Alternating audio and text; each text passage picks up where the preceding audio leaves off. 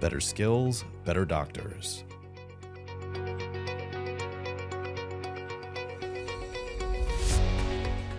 Join Rebecca Ong and Michael Peluso from TCM Hub as we go beyond the nuts and bolts of clinical practice to navigate some of the more challenging aspects of being a self-employed physician.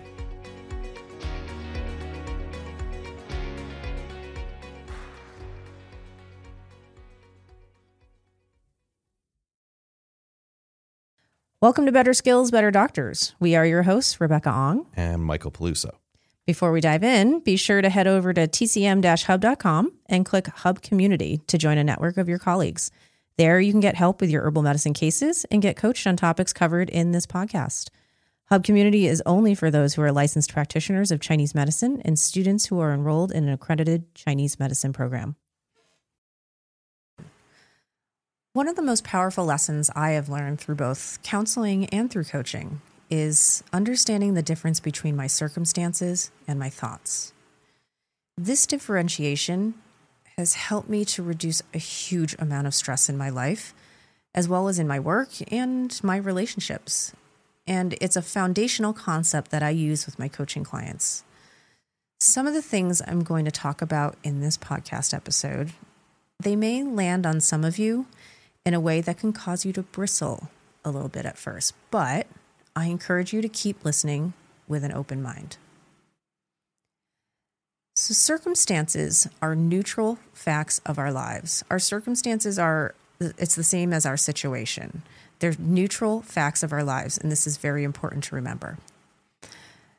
So neutral meaning if you brought it to a courtroom, everyone in the room would agree to it as factual. So for example, saying something like the situation being the door is open, or the situation of this patient is late for their appointment. Now, a thought in this context is a sentence that includes an opinion or some kind of subjective descriptor about the circumstance.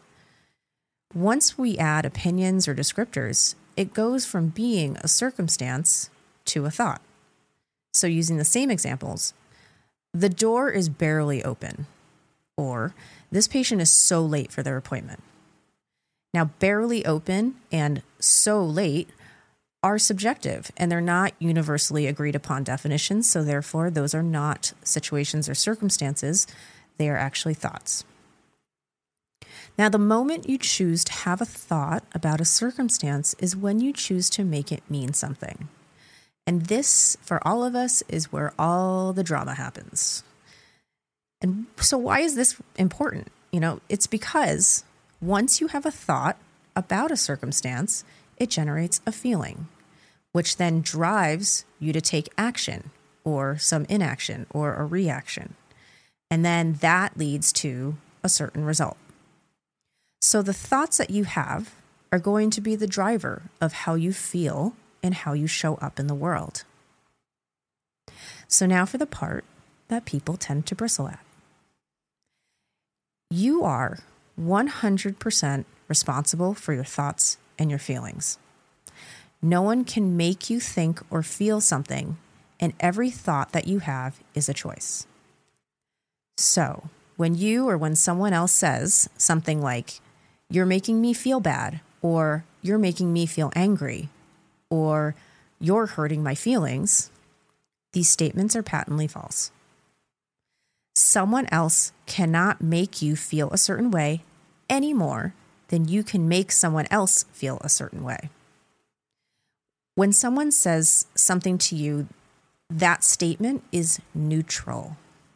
How do I know it's neutral? Is because not everyone will agree on the tone of the statement or the definition of the statement. Not everyone will think or react to it in the same way. So therefore, it is neutral because there is no consensus on that statement. So what's happening here is that someone is making a neutral statement and you are choosing what you want to make it mean, how you feel about it, and how you react to it. I understand that some of you listening may be a bit confused by this, or it may actually be rubbing some of you the wrong way for right now. And for clarification, I am not saying that you are always responsible for your circumstances or your situations, but you are always responsible for how you think of them and how you react to them. And this is actually a good thing, and I'll explain why. People often mistake their thoughts as their circumstance. So I'll use a typical example here, or an example that I just kind of made up. The example is believing that your circumstance is that you have a shitty landlord who is making your life miserable. Now, that is actually a thought and not your circumstance. The circumstance is that you have a landlord. Your thought is that your landlord is shitty. That thought is causing a feeling of misery. And that feeling is driving an action or a reaction or an inaction, and it's ending in a result. When it comes to the problems in our life, simply changing our actions or our circumstances it's the same as treating the branch of a disease instead of the root. We must get to the root of the matter, and that is our thought about the situation. Here's the good news. You can choose to have different thoughts about anything, which means you are in the driver's seat of your emotions, your behavior, and your results. Allowing someone else's behavior to affect how you think and feel means that you have given that person all of your emotional power.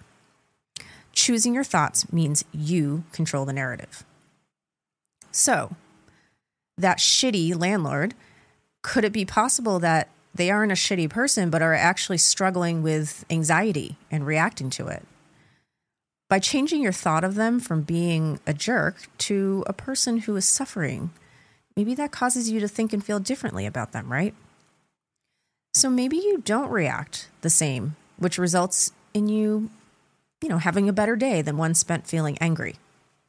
You could certainly change locations. You can move out of your office or out of wherever you're renting to change the circumstance, but it's pretty much guaranteed that wherever you end up, you will have some conflict with another human. So, if you haven't mastered your thoughts, then you'll be back in the same place you were before. Now, there are people out there who rely on tactics to disempower others in order to make themselves feel powerful. Typically, people who default to anger or aggression, they're often compensating for some deep-seated fear that they usually aren't even aware of. You can choose to think thoughts that cause you to feel scared and react in a negative way, which only satisfies the person's need to affect you negatively, or you can choose to think thoughts that cause you to feel neutral or maybe even positive and allow this person's words to roll off you, never giving them the satisfaction of generating a reaction. For someone whose weapon of choice is to cause a reaction, this is the way to disarm them completely and to empower yourself. Now, this isn't just some tactic to defend yourself from people you don't like. And this is not just a, think happy thoughts strategy. You actually have to believe the thoughts that you're choosing. This is a self-coaching method that you can implement anytime you're in some sort of conflict or experiencing a negative emotion or behaving in a way you don't want or not getting your desired results. It's a tool to help you decide what you will make of each and every situation and to help you cultivate that skill because it is a skill. It's something that has helped me find a lot of peace, which I think we could all use right now, and hopefully it's helpful for you too. Now, one perfect example of this is the story of Reuben Hurricane Carter. He was a professional boxer in the 1960s. There was actually there's a book, and there was actually a movie made about him, played by Denzel Washington. Pretty good, so I recommend. But he was a professional boxer in the 1960s who, while at the peak of his career, was wrongly accused and convicted for triple homicide and sentenced to 3 life sentences. Now, from the very beginning of his time in jail, he decided he refused to identify as a prisoner because by doing so meant he was giving up the last thing that he controlled, which was himself. His attitude, his beliefs, his reactions, and his choices. This is where his true freedom and power resided, and it's the same for every one of us as well. During his time in prison, he spent every ounce of energy reading law books, philosophy, and history, with the intention to not only fight for a new trial, but also to leave prison as a better and improved person. After 19 years and 2 trials, the original verdict was finally overturned, and he was freed from prison. And after that, he simply resumed his life. There was no civil suit, and he did not demand an apology, because that would imply that they had taken something from him, and he wasn't willing to grant that power to anyone. One more example that is one of my favorites. One more example is that of the work of Dr. Viktor Frankl. He was an Austrian neurologist and psychologist, and also a Holocaust survivor. He founded the School of Logotherapy, which was developed through his own personal experience of being in a Nazi concentration camp. And I highly recommend, if you are not familiar with this work, I highly recommend you look him up. He is a remarkable person. And here are a few quotes taken from his book, Man's Search for Meaning, also a remarkable book. So first quote, "Everything can be taken from a man, but one thing, the last of the human freedoms, to choose one's attitude in any given set of circumstances, to choose one's own way. When we are no longer able to change a situation, we are challenged to change ourselves." And the last one, "Those who have a why to live can bear with almost any how." So that's all I have for today. I'd love to hear more about your ideas around circumstances versus thoughts. If you're a member of Hub Community, start a conversation in the Ask a Coach forum and let's talk. If you're not a member, come check it out at tcm-hub.com and click Hub Community at the top of the page. If you found this episode valuable, please share with a friend. And if you could be so kind as to take a moment to leave a written review in your podcast app, we would really appreciate it. So thanks for listening and considering new perspectives. Talk to you next time. Rebecca Ong is a certified professional life coach for Chinese medicine physicians. She is not a certified financial planner, financial advisor, or accountant. Life coaching is not a substitute for therapy, medicine, or medical treatment. Anything discussed in this podcast is for general education and entertainment purposes only.